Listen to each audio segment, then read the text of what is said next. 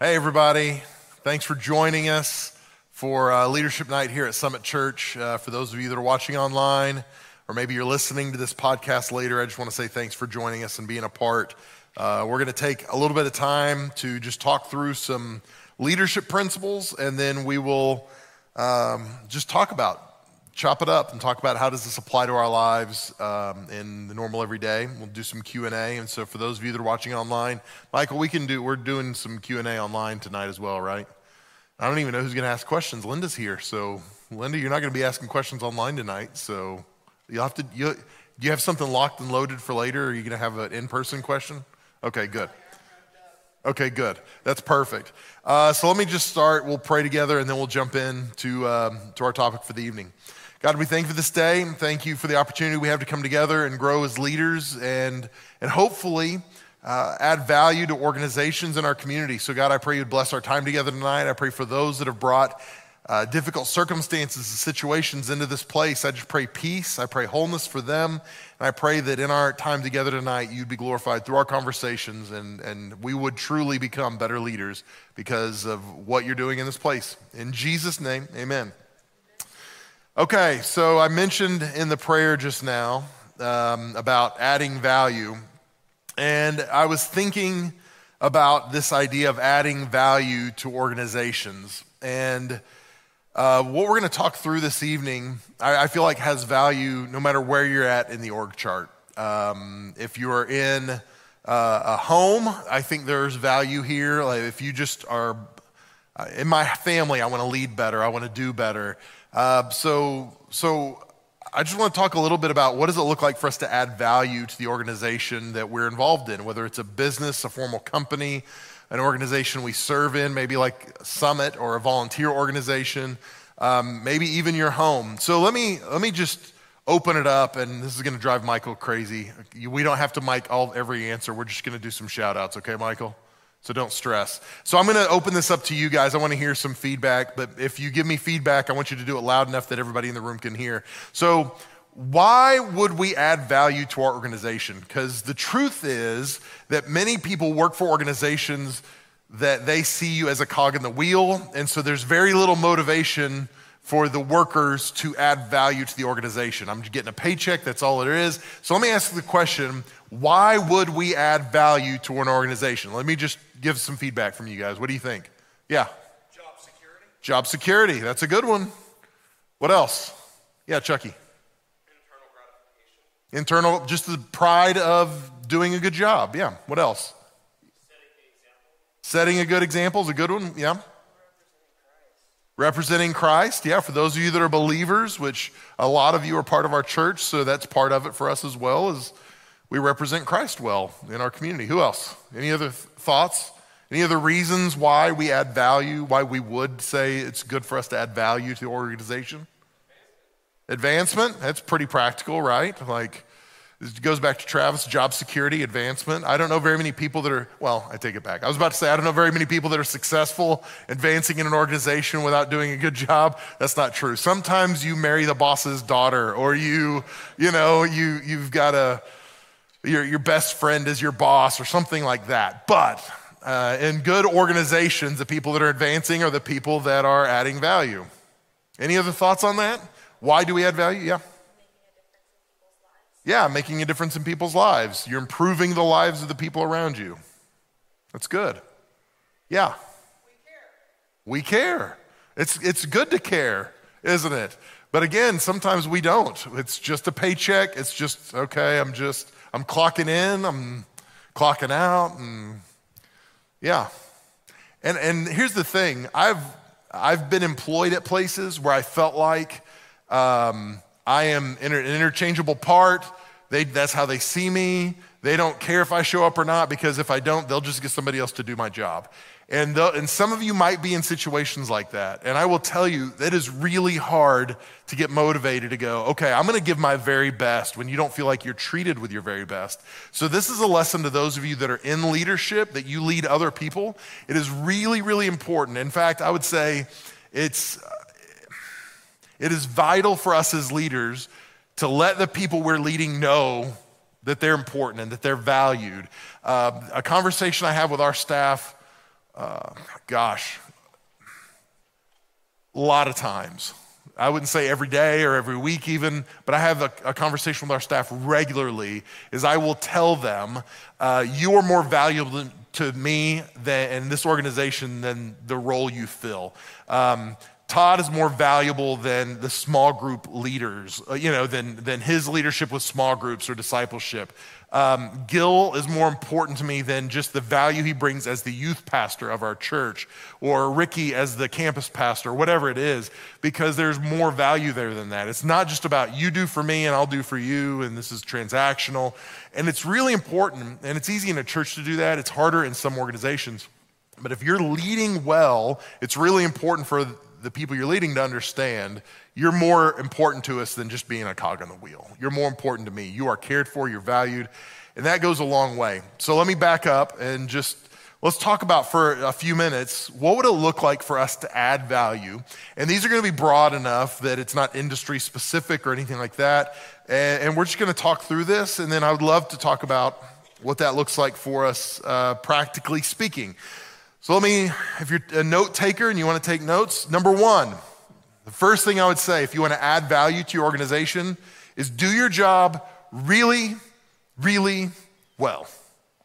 Do your job really well. And this is hard, again, when we don't feel like we're compensated well or cared for well or looked out for well to give our very best. But I would say if you wanna add value to your organization, do your job really, really well. I think this is the prerequisite for value addition. There are people that wanna add value to an organization, but they refuse to do what they were hired well. Does that make sense? So I've known people, especially in church settings, I've talked to people that have said things like, well, I do this, but I really wanna be doing that. Well, I'm in this role, but my real goal is to do that. And what I tell them all the time is if you wanna be doing that, you better kill this. If you have visions of doing something else, you better excel at what you were hired to do. And I want you to understand, no matter what your role is in your organization, in this organization, whatever it might be, if you have aspirations for another role, another position, another whatever it might be, especially within that organization, you should kill the job you are in. Do it so well that they have no choice but to promote you to something else or move you into a different role. So what does that look like? Well, exceed expectations.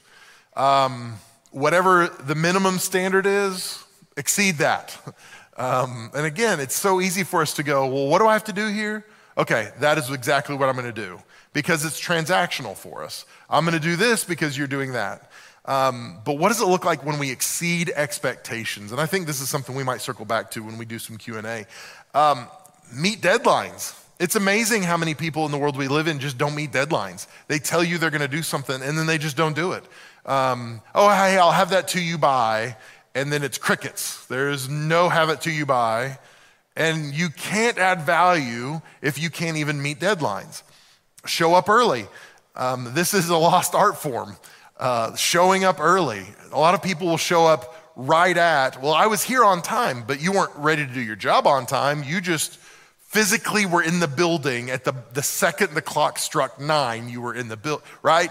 Like that doesn't count. Are you ready to do your job when the time starts? So show up early enough that you can be prepared, and not just prepared to get started, but be prepared to do a good job. Here's another one that I think is huge to doing your job really, really well. Communicate clearly. And we've talked about communication at Leadership Night before. We all think we communicate better than we actually do. So clear communication often means over communication. I need to communicate more than I think I actually need to communicate. And that is, none of us do that very well. We all think, oh, they got it. I don't need to send another email. I don't need to make a phone call. I don't need to communicate that via, they didn't get it necessarily. So we need to make sure we communicate clearly. And again, a lot of times that means over communication. Here's something that I think people miss out on too. If you want to do a really, really good job, ask for feedback. And this is dangerous and this is terrifying. And we don't want to ask for feedback because the feedback might not be what we want it to be. We might say, hey, how do you think I'm doing? What could I do to improve? And our boss goes, you could do this and this and this and this and this and this. And they've got a list of 8 things. And you're like, I shouldn't have asked. There was a gentleman who was a coach for me for a few years. He's got a leadership podcast called, his name is Dr. Gerald Brooks, and I love Dr. Brooks. He's a friend, and I'm grateful for his time that he spent with me in my life. But he would come to Summit and he would preach for us, and he was a formal coach for me for 3 years. And he would come and preach, and this guy is direct, and he is not soft and cuddly at all. And so we went to lunch, and it was Kim and myself and his son and Dr. Brooks, and we're sitting there, and I look him in the eye and I say, Dr. Brooks, as you were with us this weekend, what did you see that I should be doing better? And his son Cody, his mouth opened. He went, he said, are you sure? Are you sure?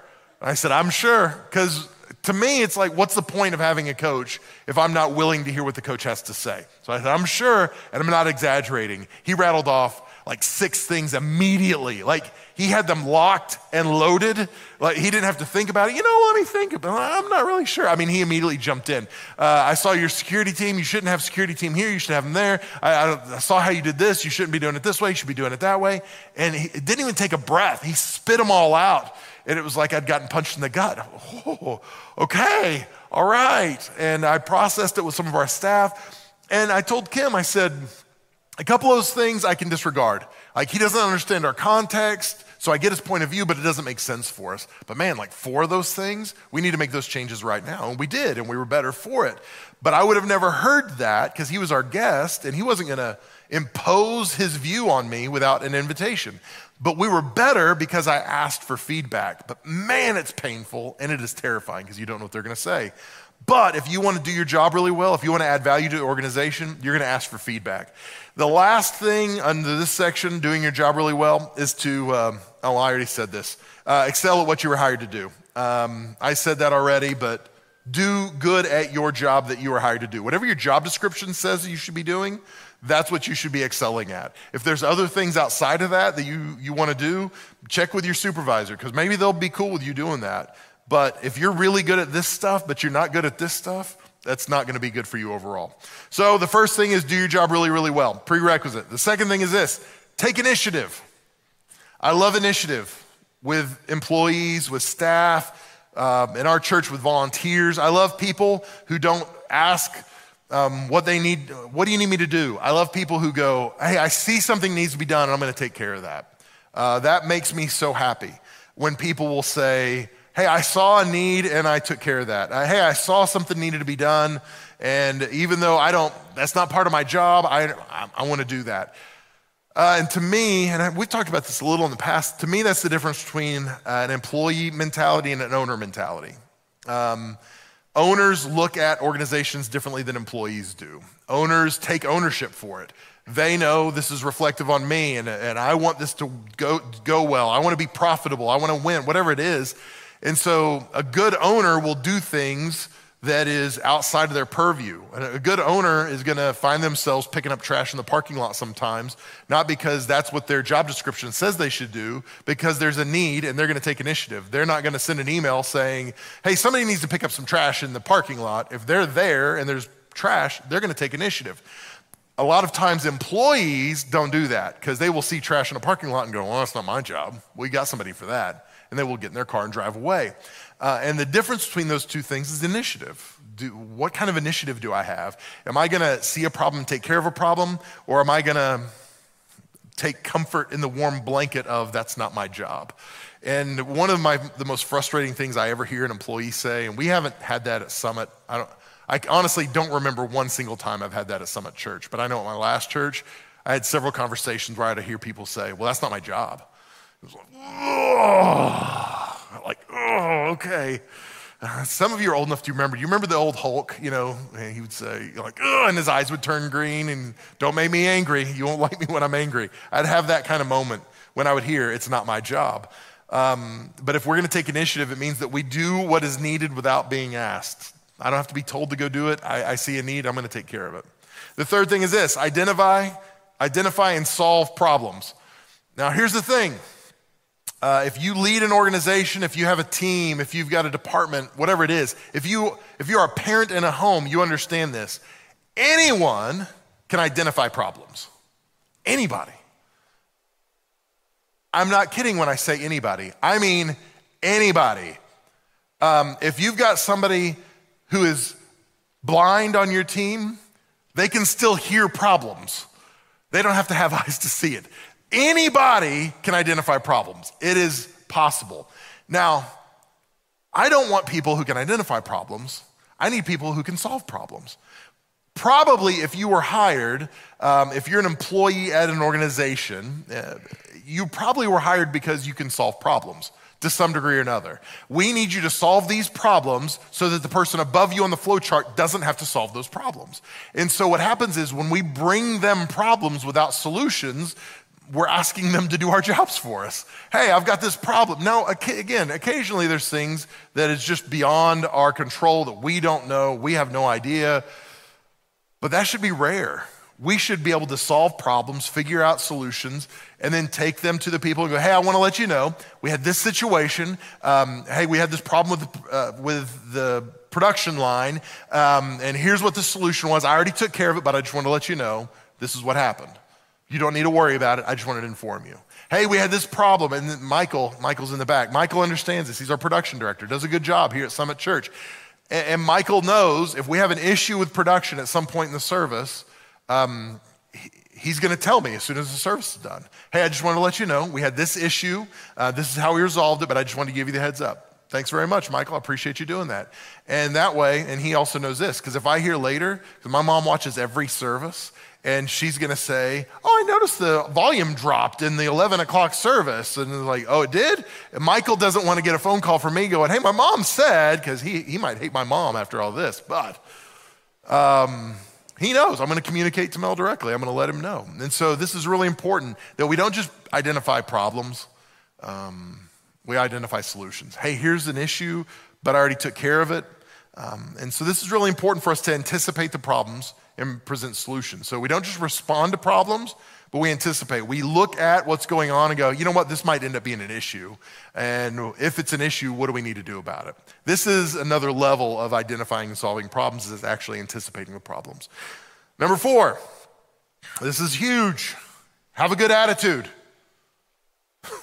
It's amazing how many problems can be solved by us simply having a good attitude. A few years ago, well, no, let me think. It was this last February. I go to a retreat with other pastors, and my spiritual father, Jim Hennessy, he kind of hosts this. And so pastors come from all over the place, and their church heavily offsets the cost. So what they do is they want to treat us well. So we go to a nice hotel. For years, we've gone to this really nice hotel, and they wanted to change it up. So we went to a different hotel this year, high end. It was a place Kim and I would never be able to stay on our own because we can't afford it. But they offset the cost, so we go. It's a high-end hotel. So we walk in, and we get there late because we've had flight delays. That's like the story of flying. If anybody's flying, you understand delays. So our flights were delayed from where we were at getting into Dallas, and we didn't get into Dallas. I think we landed at DFW like 12:30 at night. We were supposed to be there at like 8. So our flight's delayed. We land at 12:30. We've got a rental car, but the rental place closes at 1. So my wife dashes to go get the rental car. Our luggage got there ahead of us because of the delay. It made it on the plane, but we didn't make it on the plane. So our luggage was there. The problem is the luggage was locked up, and I had to find somebody at 1 a.m. in DFW airport to unlock our luggage for us. So by the time we finally got to the hotel, this high-end hotel, it was almost 3 in the morning. And I don't know if you know this, high-end hotels aren't putting their best people on the graveyard shift. Did you know that?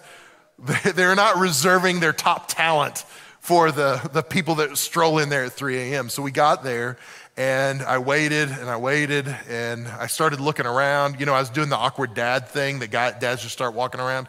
And I finally, hello, and a lady comes out, and it was clear that we had interrupted her nap, and she was not happy about it. And can I help you? And I won't give you the whole experience. It was not a good experience. And I try to give the benefit of the doubt. I try to extend grace. But she was rude. And at that point, It didn't even matter what happened the rest of the trip. This one experience told me this hotel is not someplace I want to stay. Why? Because she had a bad attitude. That was it. She had a bad attitude. And from there on, I thought, we need to go back to the other hotel. In fact, I'm grateful Jim asked me my opinion, and I said, well, here's my experience. And I wasn't going to fill out a complaint. And he said, well, let me talk to the manager. And he threatened to the manager that we were going to go back over what I said. And the manager said, hey, we'll take care of it. We've had problems with her before. It'll never be a problem again. Now, that wasn't my goal to get this young lady fired, but it just proves a point that a good attitude will help drive profits or reduce profits. A good attitude, the right attitude, will help create a good customer experience.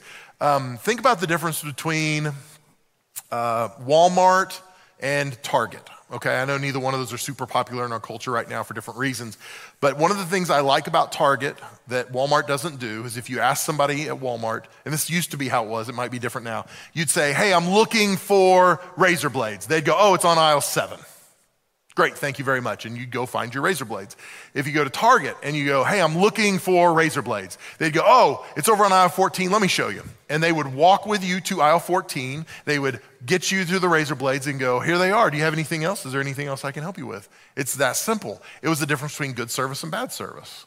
And an attitude makes all the difference between good service and bad service. And it doesn't matter what industry you're in a service industry. If you work with human beings, it's important for us to have good attitudes. So it creates a better environment and culture for your team, the people you're working with. It reduces customer complaints. It increases the positivity, because let's be honest, positivity is infectious. Have you ever had a bad day and you met somebody, you talked to somebody, and they were just, man, they had a great attitude. They just had an infectious smile, and you just felt better walking away from them. Now, a lot of times they're selling ice cream, and that's why you feel better when you walk away. But let's be honest, don't we feel better when we're around somebody that you have a great attitude? I'm a sucker for when I go to a restaurant, and it reminds me of my childhood when like the waitress will call me sweetie. Oh, here you go, sweetie. And it's different. I'm at the age now where if it's like a 20-year-old, it just feels weird because I'm like, I've got daughters your age. But like, you know, a nice older woman who calls me sweetie, it just makes me feel good, like I'm a little boy again. And it just, something about that good attitude and that good engagement. And so I just want to encourage you in this. If you want to do a good job, if you want to kill your job and do really, really well, have a good attitude. Just decide. No matter what happens, I'm going to decide to have a good attitude today. Number 5, decrease spending. So if you can limit expenses, you're going to be better at your job. You're going to make your bosses happier. If you can limit the expenses, and this isn't just, okay, think about it this way. If you've got somebody who's an office manager, their job is to run an office, order supplies, do those kind of things. The bare minimum is do this, order the supplies, make sure we have these things stocked for the people that work in this office. Great, no problem. But what if that person says, hey, I've been negotiating with a supplier and we can actually get these supplies at a 30% discount. Hey, I've been talking to this supplier, and if we buy in bulk for all of our locations, we can actually get it for this amount. So now I'm limiting our expenses. Don't you think that's a value add for the organization? Sure it is, absolutely. So this is a big way that no matter who you are, no matter what your role is in an organization, you can add value. And it's by simply looking for places that you can go, oh, hey, we can do this a little more efficiently and we can save a few dollars here. And I promise, even if it's a small savings, your boss, or maybe your boss's boss, or the owner of the company is going to love it. They're going to say thank you so much, because that's an owner's mentality, not an employee's mentality. The second thing you can do is drive profit. Now, some of you work in sales organizations, and in sales organizations especially, it is skewed toward the salespeople. They are the heroes of the organization because they're driving profits, and everybody else is kind of limited. Well, you're just an admin, but this person's a salesman, and somehow this is important, but this isn't. But at the end of the day, driving profits is a huge part of adding value to an organization. I've been in sales industries. I did not love it because I was not a great salesperson. I was not a typical salesperson at all, but I've been in those environments, and I understand at the end of the day, the thing they really care about, especially with salespeople, is what's the big number you're putting on the board? How many sales did you have today? Are you hitting your goals? Those kind of things. And if you want to do a good job, if you want to add value to your organization, drive profits. And again, maybe you're not in sales. There's still ways you can drive profits. And some of that goes back to what we've talked about. You can drive profits by giving customers really great experiences, being kind and generous and warm toward them. And that's going to give them an affinity for the organization or for the brand or whatever it might be. And so it's important for us to understand that even if you're not in a sales role, you can still help drive profits. All right, 7. This is the last one. Number 7. And this is profound. This one is deep. This is worth the price of admission, okay? You paid $0 to get in, so I'm just saying. This is it. Get better. Just get better. It's shocking how many people don't want to get better at their job. Again, it's transactional. It's punching a time clock every day. I don't really care that much. But get better. So how do we get better? Well, the first thing is you become a learner. If you're not a learner, become a learner and figure out, what do I need to do to get better at my job? And there's 2 primary ways we do that. The first is skills. So I in order to improve at my job, I need better skills than what I'm currently operating with. And so what can I do? And some of your organizations probably have educational programs where maybe they'll offset some of the cost of your ongoing education, but we don't take advantage of that. If you didn't take advantage of a 401k matching, people would holler at you for being stupid for throwing away free money. But when we throw away educational opportunities, we dismiss it and go, well, no big deal. I don't have the time for that. But you're throwing away free opportunities to get better, to learn. And so don't throw those opportunities away. Some of the bigger organizations have mentoring programs, and maybe your organization might, and we overlook those as well because we go, oh, I don't have time. But any opportunity your organization is giving you to grow, to learn, to develop, and especially if they're helping offset the cost for that, or maybe it's free within the organization, take advantage of it. Get better, learn skills, figure out how to do better. I love our team because some of our admin team, they understand, hey, I'm not very good at this. I need to take a class. I need to enroll in a local junior college, or I need to do something because I want to learn how to do this. Great, and we're happy to help them do that. Even Pastor Todd right now is working on his master's degree, and we're helping him do that. We're offsetting some of the cost, but he's taking advantage of it. He's going, I want to get better, and they're willing to help me pay for it, so why wouldn't I do it? So take advantage of that. Learn skills that will help you be better at your job. The other part of that is, so that was technical skills. How do I work better? But then interpersonal skills. Because some of you've got a ton of knowledge how to kill your job really well, but your interpersonal skills stink because you're hard-headed or you don't work well with people, whatever it might be, and you just go, well, I can't advance here. No, you could if you would learn better interpersonal skills. If I would learn how to get along with people better, if I wouldn't be such a jerk when somebody is late on a deadline or I get blown up on, does anybody else like group texts? I do not like group texts. I hate group texts. I will ignore them immediately. I don't care what it is. I'm immediately muting my group text notification. And so maybe you're getting blown up on a group text or a group email. You've been CC'd on some email and it's reply. Now you got 87 emails about one conversation and you just want to kill somebody. And this is where that interpersonal skill comes important, where you go, hey, I'm not going to blow up on them and say, take me off this email, right? I'm going to learn the right skills to interact with them the right way. And that's a skill you can learn as well. Those are things we need to learn to get better at our job, because it's not just about performing well, it's about engaging well with the people around us. So get better. I knew that would be really inspiring. Get better. So those are the things, as I was thinking through, how do we add value to our organization? Again, they're not industry specific at all, but I would be happy for us to talk through at this point. Hey, what does this look like in your context? What do you have to add that I didn't say? Anything you'd want to push back on that I said that I disagree with that? I'd love for us to talk about that and dialogue about that now. If you're watching online and you want to interject, if you have a question to ask, let us know and we will get to that as quickly as we can. So questions, feedback, comment.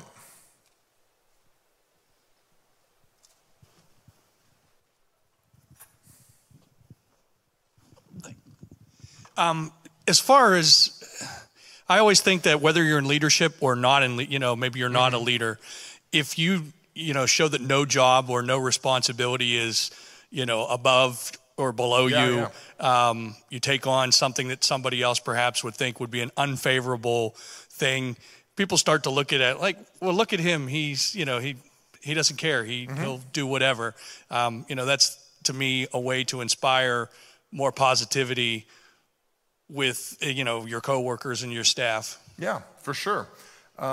It is painful when I see organizations where the leader is too good to do things, because they didn't get there by being too good to do things, but yet somehow they've gotten to some plane of reality where now, well, I don't have to help with, I don't have to.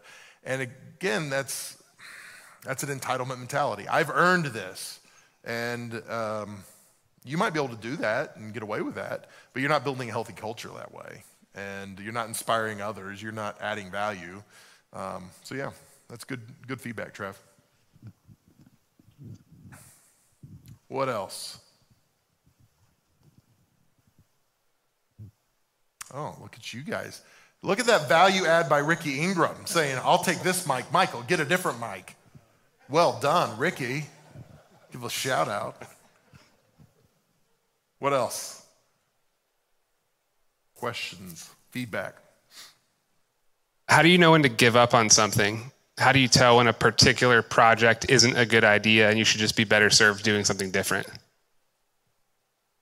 Can you give me more specific context than that? Just in general? So for instance, if I get a job at a place and I am a value add, or at least I think I am, and then say your management culture is toxic, or despite your best efforts, things aren't improving. How do you tell when to just switch to a different thing? Yeah, when to cut your losses. Yeah, because I think there's something to be said about perseverance, but persevering in the wrong direction is probably not a good idea. So to me, there's like a church answer, and then there'd be like a world answer. I think the church answer is we should be praying about everything. We should pray about, hey, God, did you bring me here? And if you brought me here, do you still have me here? Because just because an environment is not healthy doesn't mean that God didn't bring us there, and doesn't mean that God doesn't have us there for a reason. The secular answer would be add your value, do the best you can, learn what you can, do what you can, and then the first second you have to hit the eject button, you move on to something bigger and better and brighter. And there's probably some overlap there in between as well, that you can be praying, God, did you bring me here? Did I make a mistake? And if you did bring me here, can you teach me what I need to learn so I can get to whatever is next as quickly as possible? So, yeah. John, did you have your hand up? Yeah. You talked a couple times about employee mentality versus owner mentality. Yeah. How do you get employees to have owner mentality? I think it's really hard. We've talked a lot about culture in over the last couple of years, but I think it starts at the top. I think it starts from the top, setting the right culture from the top down. I think part of it goes back to helping them understand you're not just a cog in the wheel. You are valuable. You're not just doing this job for us.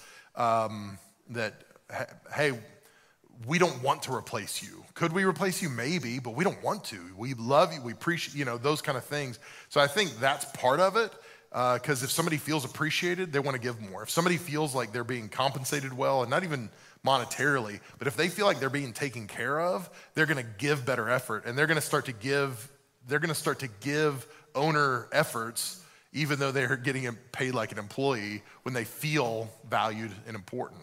So I think that's a huge part of that, but that's part of that culture. And culture takes a long time to shift. I know you've had your company a long time. If you had bought that from somebody else, and maybe you bought it and they had a bad culture, I would tell you it's gonna get better, but it's gonna take a while to change the culture. You're gonna have to work really hard to change the culture. But that's what I would say to do, is make sure the culture's healthy, make sure the employees don't feel like employees. And that'd be where I would start. Anybody else have feedback on that or thoughts, contribute to that? Yeah. Well, I think when you see ownership behavior, you celebrate it, you reward it.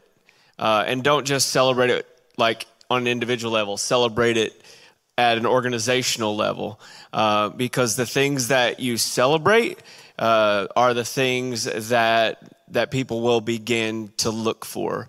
And so I think the more that you're able to do that, celebrate and reward those things, then that's what creates a culture and kind of begins to turn that kind of ship around.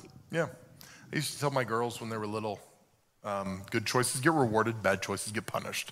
And the good, like you were saying, I think rewarding those good choices and going, man, I saw you stayed late and you didn't have to help us get this resolved. Hey, I saw you pick up the slack when this person was out. Man, thank you so much. Yeah, I think you're exactly right, Todd. That's a good word. Any other thoughts on that question? How to help employees feel like owners or have that mentality? I think something that's been working for us is giving people ownership. So we call them GIMBA, which is a continuous improvement activity, but it's when you empower the employee and say, your solution, your ideas, we're going to break down barriers and we're going to help you empower that. It's amazing to see when people don't fall in line that they take the ownership and they correct it versus going, you guys need to fix this. So. Yeah, that's really good. And I think empowering them is a huge part of it. And even from a leadership perspective, not just asking for feedback from your supervisors, but asking for feedback from the people you're leading and going, hey, what do you guys think about this? And then not just saying, put it in the suggestion box, and then you burn the suggestion box. You don't even look at it, but like actually giving voice to those people and saying, hey, this is a great idea. Let's do that. I think that, that's got a lot of value to it. It's good.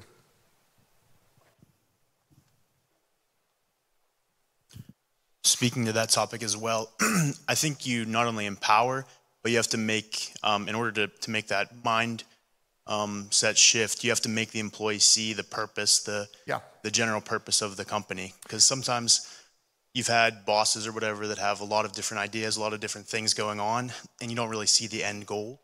But if you're able to make everybody see the end goal, where you're going, that empowers them. Sure. Yeah, and that goes back to something we talk a lot about is vision.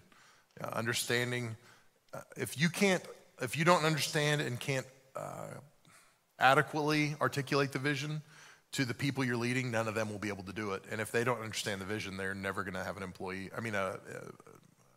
owner mentality, or no owner work ethic. So that's good. We can stay on that, or we can go to other questions. Yeah, Michael? John online said that I think if we move our mindset off working and more towards serving, that we see a big difference. Yeah. Yeah, I think there's probably a lot of truth there. Thanks, John online. And again, the world doesn't understand that. The world is transactional. I'm giving you something and I deserve something. When we're there, not just to earn a paycheck, which we have to make a living, but when we understand, hey, I'm here to serve my coworkers, I'm here to serve the people I come into contact with, we bring our biblical mindset into that, it does make a difference, for sure.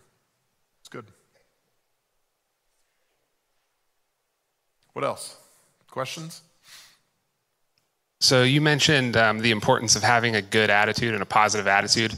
I'm interested, what are some strategies that you use to keep a positive attitude when you're going through hard things? So for instance, on the weekend, you have to interact with a lot of people. How do you keep those interactions positive and aim toward advancing the kingdom, advancing the mission, even when you're not feeling like having those interactions? I never have those moments. I love every person really, really excellently.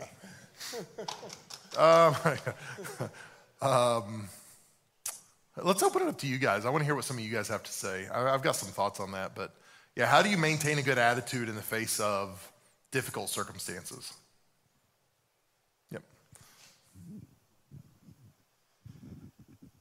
It's easier said than done, but I usually say, whatever's happening with me, or it's not the fault of the person that I'm interacting with. So don't take it out on, other people. I'm not saying direct it at the person, but that that is either caused, or maybe it's a situation that you don't have any control of. But either way, the person you're interacting with really didn't have anything to do with, what your situation is. So, put a positive face forward. Yeah, it's good.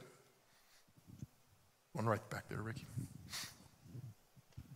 I'd say one of the other things that you can do with that is just take a beat sometimes, because a lot of the problems that I encounter at least are miscommunications. Whether I didn't understand an email, a Teams message, whatever, they didn't understand it, it just causes a problem there, and everybody thinks they're mad in the moment, whereas instead if you say, okay, hey, let's just have a meeting about it, let's talk face to face or at least over video camera or whatever, but like a day or two later, not 1 hour from now, not this afternoon when this happened in the morning. 3 o'clock at the tennis courts. Right, exactly. Meet me there. Because then you're still heated, you're still feeling it.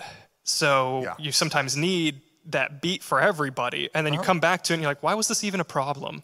We have a solution. We have a clear path. Let's just move forward together. Yeah. It's good. Any other thoughts on that? Yeah, go ahead. Well, I like to remove myself from the situation and okay, it's my emotions. Well, that's easy. And then just tell myself not to be a baby and put it on people. But I definitely just remove myself and tell God to give me self-control. And it goes away. Yeah, it's good. Was there one over here? Gabe, Grant. This one's kind of simple, but wake up early. I know if I have to work at 8 o'clock and I roll out of bed at 7:30 and I'm in a rush to get there and I show up to work, that my day's going to be a lot worse than if I get up at 6:30, spend a little time for myself, get a good breakfast, then get in there a little bit early, and you're prepared for the day. You know what? I actually, I think it was, I don't remember now if it was Inc. or Forbes. I'd read an article a couple years ago that said one of the common traits among many Fortune 500 CEOs was that they had slow mornings. And it didn't mean they didn't schedule much in the morning before noon. What it meant is they gave themselves time to have a slower pace before their day had to start, which I thought was really interesting, that they didn't go, well, okay, I've got to be there at 8. If I can sleep till 7:14 and I can, because then there's that pressure and the stress and all that kind of stuff. So I think starting your day right is a good part of that. So there's a quote, to go back to the question about how to navigate some of that. I think some of that has to do with, I think guys can compartmentalize, generally speaking, easier than women can. And so that's one of my spiritual gifts is compartmentalization, I think. And so I have a really short memory. So I've got friends that they don't want to be in the lobby before they preach, because if they have a bad conversation, it's going to wipe them out. And I've got such a short memory that I can have a difficult conversation with somebody and it's gone. It's the goldfish thing from Ted Lasso, right? So I think that's really important for you to have a short memory and do a little bit of what Trav said too. Is, okay, I'm not going to take it personally. I'm just going to go, let's move, and and not worry about it. And I that's not very concrete. I wish that was better, but I think that's a way that it helps me have a good attitude in spite of some of the things that people load onto me at times. So, what else? Questions? This is going to go back to, you had talked about your story about asking for critiques. Yeah, feedback. Okay, how do you do that with people who don't take, and you just who know are liars, who aren't going to be honest with you? Well, no. Even from the standpoint of giving somebody criticism or critique, which they always, you automatically feel like it's criticism.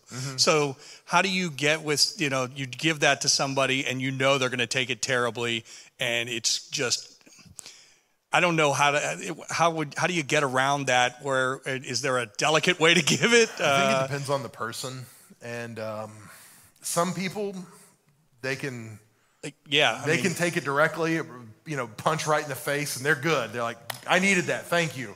And then there's some people, doesn't matter how much sugar you coat on it. It doesn't matter how, you stick it in a cake, and, it doesn't matter how sweet you make it. They're still going to be wiped out by it and be like, I can't believe you even said that. Who do you think you are? Right. So I think some of it has to do with us having permission to say certain things, because there are people that would say you have permission, but you really don't. Right. And no matter where you're at in the org chart, you might supervise somebody, and technically you have the right to say this, but that doesn't mean that they actually will invite you to say it. But I think again, we can model this as leaders from the top down and go, hey, I've got people that can speak into me and tell me I'm a doofus sometimes. And it's important for us. So you make it a cultural value that, hey, we want to improve. Excellence is a cultural value for us. So if we're going to be excellent, we've got to improve. Some of that too comes back to, do you treat the people you're supervising like they're employees that, get better, because if you get better, then my boss is going to like me more? Or is it, man, I see value and potential in you, and you are leaving something on the table when you don't. And so I want to help you maximize your talent, your ability, your, whatever it might be. You just worry about, like people being combative after, for sure. And that's that's the hardest thing, even if it's not even meant to be.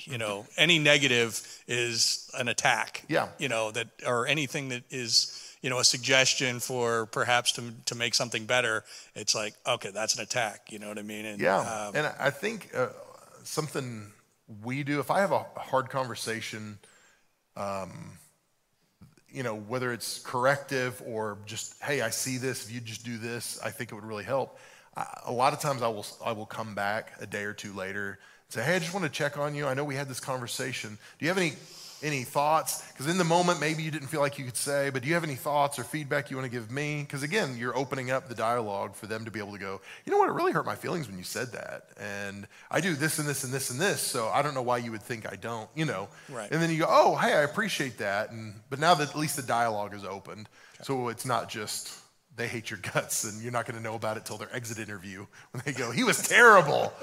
So, yeah, does that make sense? I think it's also helpful to separate the behavior from the person. Mm-hmm, for sure. And to intentionally do that as a supervisor, the leader, ahead of time, to really think that through and to remember that you were once in their situation and you've made a lot of those same kinds of mistakes and you were once immature, and to just go through that mentally and then to approach it from a behavioral kind of perspective, I guess. Yeah, for sure. I think that's huge in saying, hey, we didn't do that the way we wanted to. Maybe that failed, but you're not a failure. I still see this in you. I still believe this for you. Yeah, that's a big deal. So that's good. Thanks, Linda. How about the leader trying to lead the person who is never at fault? Oh, gosh. That one's really hard. So I don't even know if I should go here. The person who's never at fault is usually also the victim. So if they're never at fault, it's somebody else's fault. And they did this to me. I was a victim of this. And so, man, when somebody lives in that perpetual victim identity, it's really hard to work with them. It's hard to work around them. And I think I would do my best to coach them and help them. And if they are unwilling to move or unable to move or change, then that's where I would look real hard at saying, hey, we need to separate, and we wish the best of luck. And this just isn't a good fit for you. And it's hard. And so the best, and we've talked about this in the past too, the best way to fire somebody is to never hire them in the first place. And so to have great screening processes up front that will help you identify some of those people. Because I've made the mistake in the past of, in my enthusiasm and arrogance, thinking, oh, I know, I'm smart and I'll hire somebody. And then later I'm like, oh my gosh, why did I do this to myself? And then I spend 6 months trying to figure out how I can make them better. I spend another year trying to figure out if I should let them go or how I should let them go. And then it's painful. And so the best way to avoid firing somebody is to not hire them up front. So that doesn't help you when you're neck deep in it, though, in the moment, when you're stuck with them. But no, it was my business partner. Oh. And we ended up saying goodbye on not too nice terms. Okay. You can blame him. See, it wasn't your fault. You were the victim. No, I'm just kidding. That's cool. Yeah, it's hard, though, when you're stuck with somebody like that. From the leader perspective, how do you deal with the situation where you invited feedback and then the feedback you get is kind of lousy? Yeah. And I feel like my experience is the opposite of yours. I'll ask for feedback and they'll give me 8 ideas and one of them was good. Yeah. Do you tell them they have bad ideas? Like, how do you deal with that? Thank you for your feedback. I want to give you some feedback now. Your ideas stink. No, I think Todd talked earlier about rewarding the success or basically recognizing the right kind of behavior. And I think that's probably what I do is instead of saying, your 8 ideas were terrible, I would stick with, man, thank you all for your feedback. This one, what you had to say really helped. And here's why it's going to help. So I really appreciate that. I would probably do that instead. But I still wouldn't let that keep me from asking for feedback, because at least you're getting one thing that's helping you go, oh, okay, hey, we can turn the dial a little bit, or we can adjust the culture a little bit, or we can maximize profits, or whatever it is, That's good, though.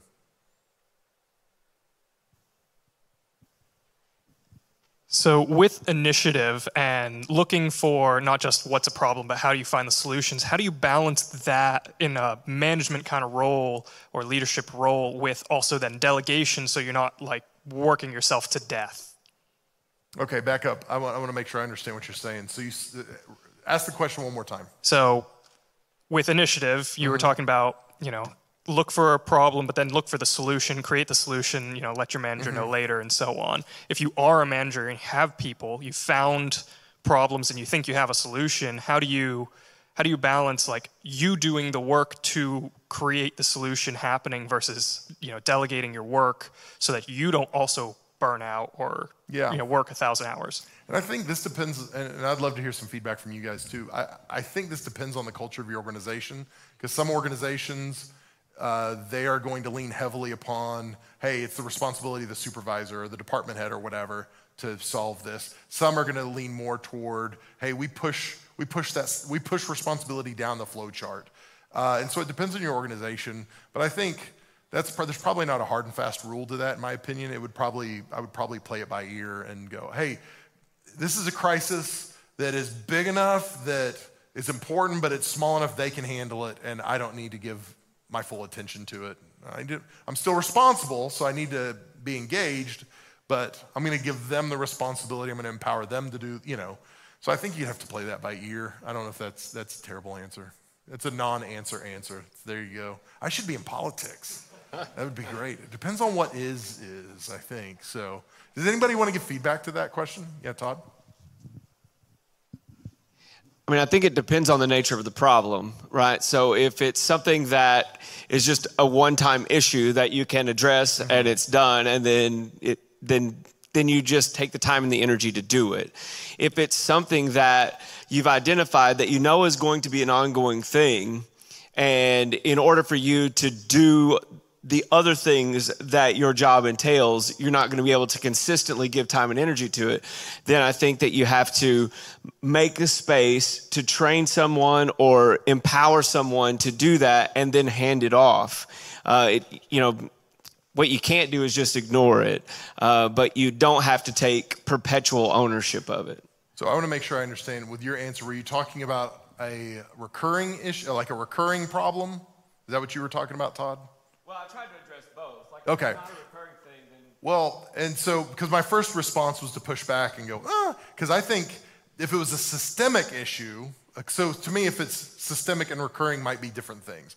If it's just a recurring issue that we can't fix the problem, so we put Band-Aids on it constantly, I would agree with you. But if it's a system issue where it's like, hey, something fundamentally needs to change within our culture, organization, whatever it is, that's where I would say I would take responsibility as the supervisor, because leaders, fundamentally, the difference between managers and leaders are managers are responsible for navigating complexity, whether it's a big organization, whatever, they give roadmaps to that, systems to that. But leaders are agents of change. And so like in situations like that, that's where I would push back if it was a system issue where it's like, okay, we got an issue with our organization. That's where the leader has to step in and go, okay, I cannot delegate this. But I would agree if it's just a recurring issue where you go, okay, we have this problem again.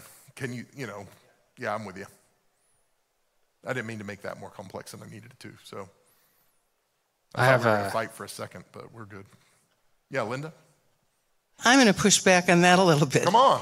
I think that some systemic issues are best solved by employees. Yeah. Like, for example, No, I think the solutions come from people at the ground level a lot of times because the people at the upper levels just don't see it.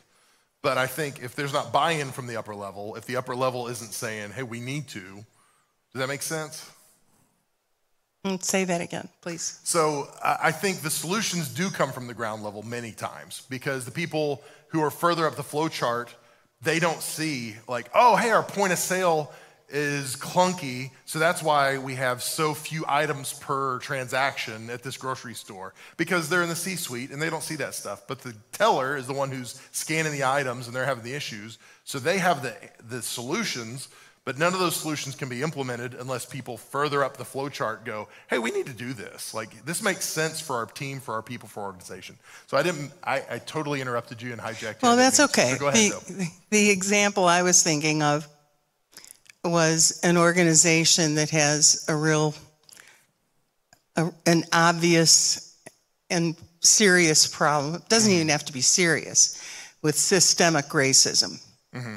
And that really needs to be attended to. That may not necessarily be the strength of the boss, of the CEO, of the supervisor, but it might be the burning passion of a staff member who really is trained and has their act together when it comes to anti-racism training, for example. Yeah. And so once you can convince the supervisor or the owner or whomever of that problem, then to turn it over to that person, I mean, that's a pretty big problem within an organization. I mean, it's not an easy one to solve. Yeah. Yeah, and I think we're talking about the same thing. Okay. I think the solutions can come from lower on the flow chart, and I think healthy organizations understand that the further down they can push decision making on the flow chart, the healthier overall their organization is going to be. Because the least healthy organizations are the one where all the decisions have to be made at the top. Because then everything's stifled. Growth is stifled. Development is stifled. Everything gets stifled in that way. So I think we're talking about the same thing. So yeah, that makes sense. That's good. I have a hard question, I think, so it's a good thing you're warmed up.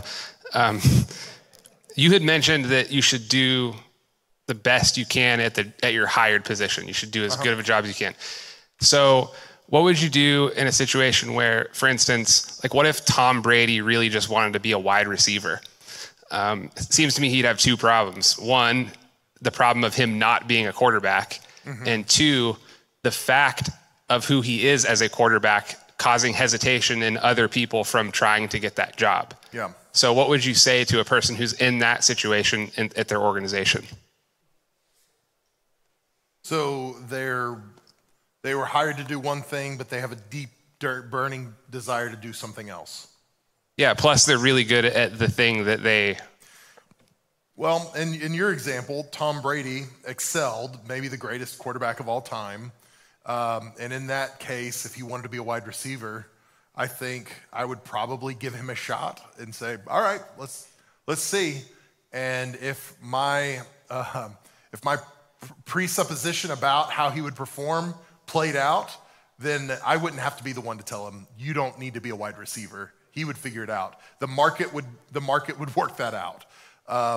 And so if I had a really high performer in an area that wanted to do something else, if we had somebody who wanted to preach on our team and I knew for sure, man, they're a terrible communicator, I wouldn't platform them on a weekend, but I might give them some opportunities and let them see how they do and see how they feel. And if they can identify, you know what, it didn't go as well as I would like, then that makes it real easy. But if they're terrible and they don't recognize they're terrible, then I'm gonna have to tell them, like, well, we can't do that.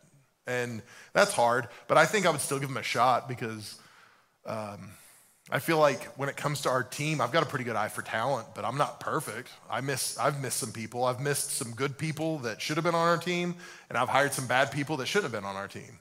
And so I think, yeah, give them a shot. If they've killed it and done what I said earlier, then okay, I'll give them a shot. And if it doesn't work out, well, that's okay.